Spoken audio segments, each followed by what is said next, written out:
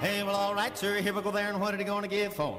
I'm at 25 to give 30 now. PGG Wrightson presents a stock sale report coming out of Charlton. Dave Morrison was our man on the ground this morning. Good afternoon, Teagle. How was the sale?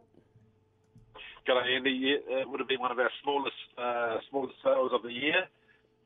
We had approximately about 100 lambs and about 60 or 70 ewes. Just start with the lambs. The best of the lambs are 160 to 165, very heavy lambs.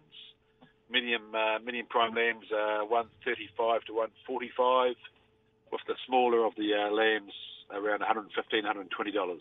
That's the prime lambs. Ewes, the best of the ewes, $85 to $90. Medium ewes 65 to 70, and the bottom end ewes $25 to $35. So that market certainly hasn't changed on the previous weeks, Andy. Store lambs, a couple of lines of store lambs in there today. The best of store lambs 75 to 85, with the bottom lambs making $45 to $50, and that wraps it up. The auctioneer could talk so rapidly.